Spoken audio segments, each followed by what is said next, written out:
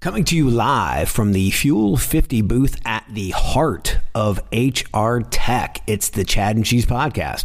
We are diving deep into the world of HR technology, tackling workforce challenges with innovative solutions, and we'd like to give special thanks to Fuel 50, the science-based talent marketplace that bridges skills gaps, unlocks hidden potential, and supports better retention and engagement. Let's do this. Hide your kids. Lock the doors. You're listening to HR's most dangerous podcast. Chad Sowash and Joel Cheeseman are here to punch the recruiting industry right where it hurts. Complete with breaking news, brash opinion, and loads of snark. Buckle up, boys and girls. It's time for the Chad and Cheese podcast. Oh, yeah. What's up, everybody? It's your bookie's favorite podcast, a.k.a. the Chad and Cheese podcast. I'm your co-host, Joel Cheeseman, joined as always, the edge to my Bono, Chad Sowash. And we're recording live from the Fuel 50 booth at HR Tech in Las Vegas. And we are excited to welcome Doug Shagham, Head of People, Data, and Insights at Johnson & Johnson. Doug, welcome to the podcast. Thanks so much. It's a privilege to be here. Did you know that your last name, Shagham, autocorrects to Shazam? I did, but most people remember me because of Austin Powers, right? And it's Shagham, wow. baby. Shagham, baby. That's a good call. That's a very good If only call. your parents knew that one day their last name would default to Shazam. So anyway, a lot of our listeners don't know you, I'm guessing. Give us a quick Twitter bio about what makes Doug tick. Truly on Twitter, right? You can see that I am a guy who really is a drummer by training, right? I started out my career at Juilliard. Okay. And then my parents said, all right, so how are you going to actually live? Like pay for your family, pay expenses, do things. So I'm like, oh, all right. Did you say, have you not know, like Keith Moon, John Bonham? I like you can out, make. like there's some pretty cool drummers who have been very successful. And they're like, no, we're going to give you four choices. They start with letters A, B, C, or D. You could be an attorney. You could be a banker, investment type, preferably. C, CPA, or doctor or dentist. So admittedly, I tried for the whole doctor thing until I realized that you actually need a higher GPA than a BAC to get into one of these medical schools things, right? Yes. So I said, all right, that's not going to work. So spent an extra year, degree in political science, and realized, well, I could work a Blockbuster back then. Yep. Not exactly going to provide, stable, good idea, but isn't going to work. Great access to films. I mean, Tons, and watch plenty. Trust me. I went to school in Buffalo, right across Niagara Falls, so easy access to. I need to interject that he went to a Mac school. I attended Ball State, so little brothers in arms here for the Mac. Little shout out to the Mac. Yeah, all right, keep going. Oh, the Mac. So ended up getting my MBA, and fortunately I had a little help from a friend, namely a family member who was a chief medical officer at GE. So hello. Again, proving it's not what you know, it's who you know. It's always about who you know. Got into GE and their FMP program and realized after the 2 years of training, very nice to meet Jack Welch. Brilliant man, learned a whole lot, but also realized I am not a finance dude. Yeah. So started there, and a lot of my learning and lessons came from that, and progressed into analytics, people analytics, and love the fact that work that I and my team does can actually make an impact on people where they spend a lot of their life. So you're a blast at parties. You went from sparring drummer to data guy. Yeah, and I'm no like 10,000 Malcolm Gladwell hours, dude. I'm the guy who, no joke, like saw in the 6th grade some dude playing drums, and I'm like, wow, he's got a lot of people watching him. I want to be that guy. Yeah. Went into training band the next day, met my guidance counselor, signed up, and he's like, shit, he's good. So turned out I went through some lessons, figured out that I had this thing called relative perfect pitch. I can play anything on a piano if I've heard it. And honest, Really? Great bar trick, especially after a couple bourbons. Really good. Well, we love going down this musical party avenue, but let's talk about your role at J&J and what you're doing that's exciting. Yeah, absolutely. So I'm the head of People, Data, and Insights, which really sounds exciting. It's more people analytics, really, if I break it down into two words, right? And from the start of just gathering, what are the right data elements to collect, the right variables? What are the questions that people really want to know answers to what actions will they take from that, and making sure that it's democratized. We don't want to keep data in jail, right? I've always said most of these core systems that exist, they're powerful, they're huge, but how many people can really access them and understand them, right? And when we talk about an employee's life cycle, that's what we care about, right? Understanding what are those moments where we can access data to really help improve impact and drive outcomes. Well, and then actually tell the story around that data. Because data doesn't tell its own story, right? You've got to tell that story. So true, right? Data's unemotional, and nobody wants to read pivot charts for a living. No. Right? Nobody Some does. people do, but they're boring as hell. Well, yeah, I mean, come on. They don't want to be drummers. Who wants to do that, right? I mean, come on. So you've got to have people who are great storytellers, who can influence and make decisions and bring it to life, right? It's like reading a book is great. It's important. You need to do it. But when you have somebody who can tell the story of the book, now that's powerful, right? And that's what we want to create, a culture. And we want to make sure that not just the HR people who are great do that. We want business leaders. These are people who manage P&Ls. Yep. We want them to do the same, and they're very willing to do the same with human capital data. We want people who are, even our employees, to know, well, how many people do we have in the company? Are we hiring more people? Tell us about how many more we've made. So basic stuff like that is so important to us. And when we think about talent acquisition, that's our big play right now. For the next 3 years, this is our big focus area, and bringing not the old school way of thinking about TA, but understanding, right? People have skills, people have experiences, people have all these different attributes that we want to bring at this front, not at the back, to the table for our recruiters, our hiring managers, to help make better, more informed decisions. Because that's where the gold is. I mean, heck, I'm sure ChatGPT could write a great resume for me, right? No question about it. But I'm old school, right? And I don't want to just take a job description and have ChatGPT do it. I want to understand what's reality. I want to measure it. I want to do a side-by-side, right? My dream, I want, all right, maybe 2 monitors. I'm a little old, but 2 screens. I want to have one screen that shows my internals, one shows that my externals, and I want to be able to understand. Tell me, when I measure all these different pieces, who should I be selecting for, right? Because I had 578 people apply for one job that I had.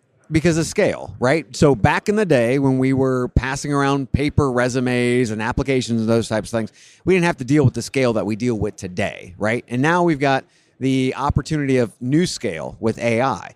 So you being able to scale, a lot of this can't happen just in one platform. So how many platforms are you trying to sew together to create this ability to tell that story that you're talking about? How many cats are you herding? If I told you we're close to triple digits, I'd probably be... God.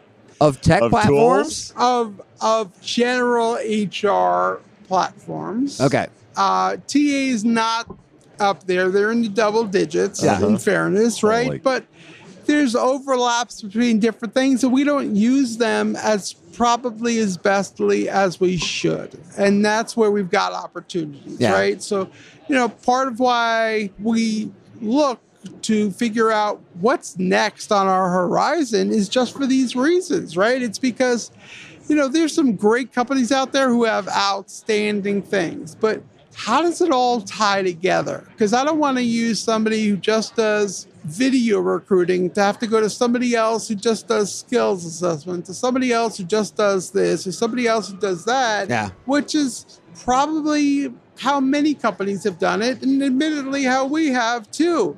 can I find somebody who can integrate these things, bring it together, and give me that whole experience in one so that it's easy, it's simple, and we place the candidate at the center.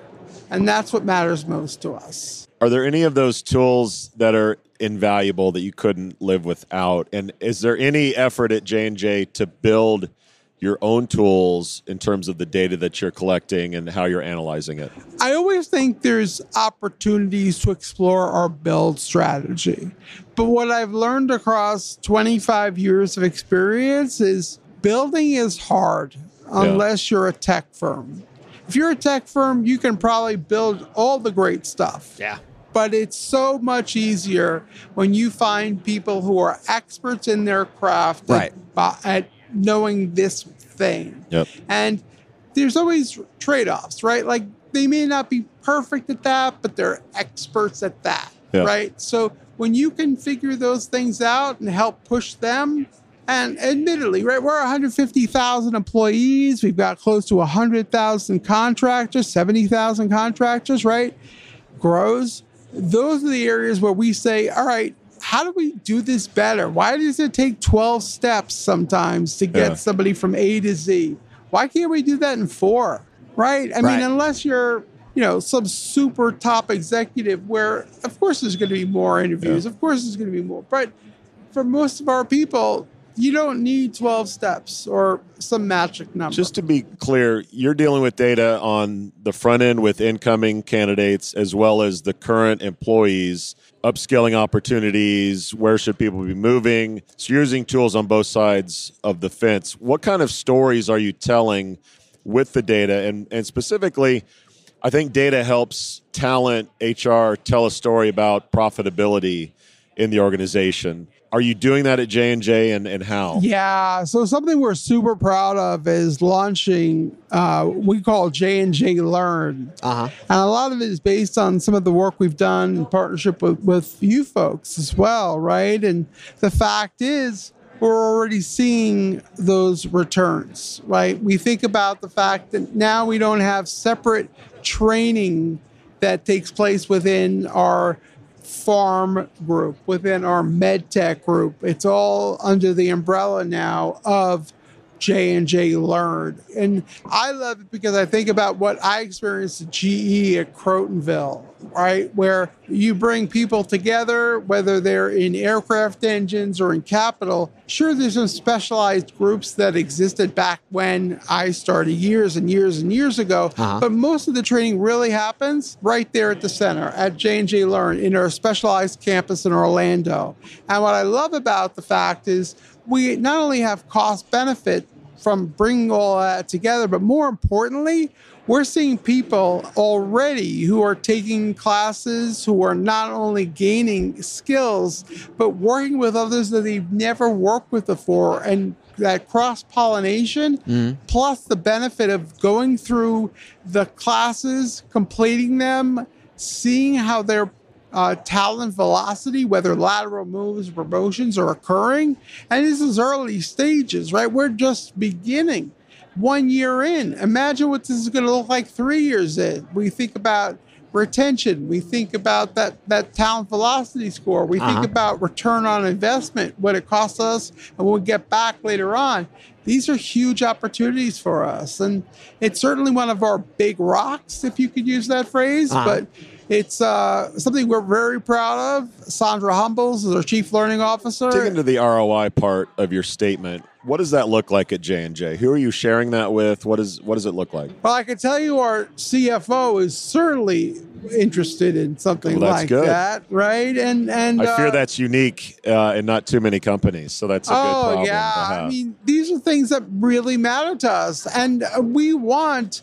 I remember back when we started to do some pilots, and people were asking questions like, "Wow, you can infer skills. That's pretty cool, right? Pretty cool, except." For the people on the factory floors in our supply chain organization at the time, where they don't have equipped laptops to put in what skills they have and how we could measure them and all this stuff through inference. So we had to come up with other strategies. There's lots of ways to measure skills, lots of ways to go through content, but how do we make sure it's good and equitable for everyone? And what we cared about was, are we seeing employees getting value out of this, right? It wasn't just the dollars and the cents at first. It was really about the employee experience. Are they growing? Do they have aspirations? Are we helping them to get to their aspirations? And you got to have a hook, right? It can't just be, well, we're going to save the company money. It's got to be about, well, what can, the old tune into the radio station WIIFM. What's in it for me, right?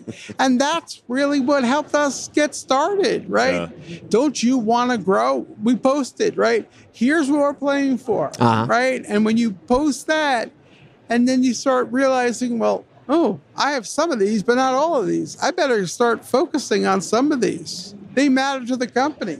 Yeah. We're not saying we're going to throw you out or kick you out or not keep you, but what we are saying is you should know what we're playing for. And a lot of people got on that bandwagon real quickly. Yeah. I bet so. You are listed as a top 10 influencer. Who? Via CIO top Look. 10. I'm not a reader of the publication, but how do you get to be a top 10 influencer for someone who wants to follow in your footsteps? Well, I would always say this. So thank you for bringing that up. I appreciate it. It's certainly something that I'm honored and humbled by. So let me start there.